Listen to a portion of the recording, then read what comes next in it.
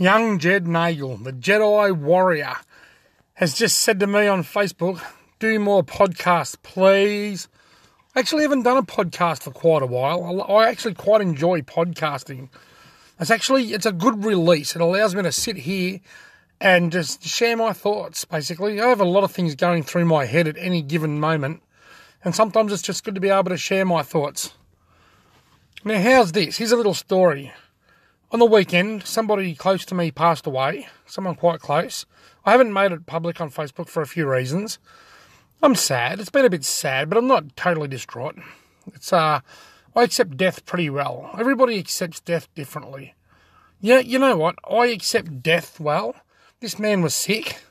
He was never going to live for a great more amount of time than what he did. And it sucks that he's passed away, and it's sad, but I accept that. It's all about accepting. But then that was Sunday. Then on Monday, I went into Centrelink because I got some stupid letter telling me that I have to find bank statements from 2014 because Centrelink have got this new U-Butte whiz-bang, go your hardest bloody system that goes back 7 years of records. And I had a Centrelink payment for a short period of time between jobs in 2013. Now, the company I was working for at the time, Green Freight, sent out a group certificate, said that I earned, $38,000 or something in the 2013-2014 financial year. But the same tax return says that I earned $2,000 from Centrelink in that same financial year. So because this new system, it doesn't tell them what the actual start date was. Obviously, I wasn't with Green Freight at the start of the financial year. I started during the financial year. But instead of saying on the group certificate that I earned such and such amount of dollars from the 14th of October until the end of the financial year, they just state the whole financial year. Now this Centrelink system says that I could potentially owe money because I could have been paid them both at the same time. So they need me to go and get bank statements. So I go down to Centrelink, not knowing what the hell this was all about. I went in, I got my number, and they made me go and sit in the chair. And it was 20 past 4. Centrelink closes at 4:30. Anyhow, the guy came and got me. His name's Alex, really nice guy, big grin on his face. He said, come on, mate. And I went down with him. The manager at Centrelink looked at him and mumbled something like, speed this up, or don't waste time, or hurry up, or something. Made me feel like a real pain in the ass. And then while I'm sitting there, he went to ask one of the other staff members for help, and she looked at him and said, do you want to go home tonight? And I thought, fuck me, am I that much of a burden to everyone? So anyway, hot on the back of just losing somebody from my life and being upset, I'm now being treated like total shit, despite the fact that I haven't had Centrelink payments for 5 years. Anyway, they put me through to some call centre, and I started talking, and I said, do I need to stay in this office and talk to these guys from Centrelink, or can I go out on the street and let them knock off? And they said, you're all right, you can go outside.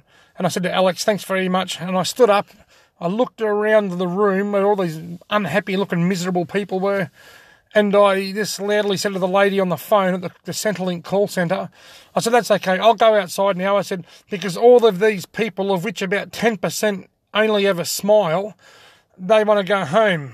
And then a few more of them started laughing, and I said to the lady, I think I've just upped that to about 75% now. There's a few more smiles.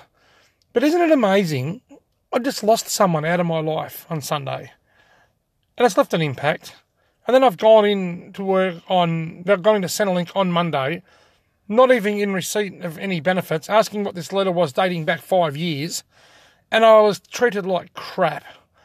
I guess the moral to this story is, don't treat people like crap. You don't know what they've been through. And luckily for me, I'm a bit of a hard old bastard. I have half a cup of cement with breakfast every morning, and I was fine. But what if I was a bit of a softie? What if I was a lady? Ladies tend to handle death a lot worse than men.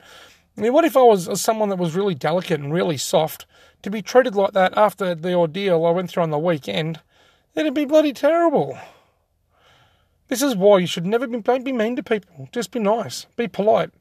Be nice to each other. Don't treat people like they're burdens.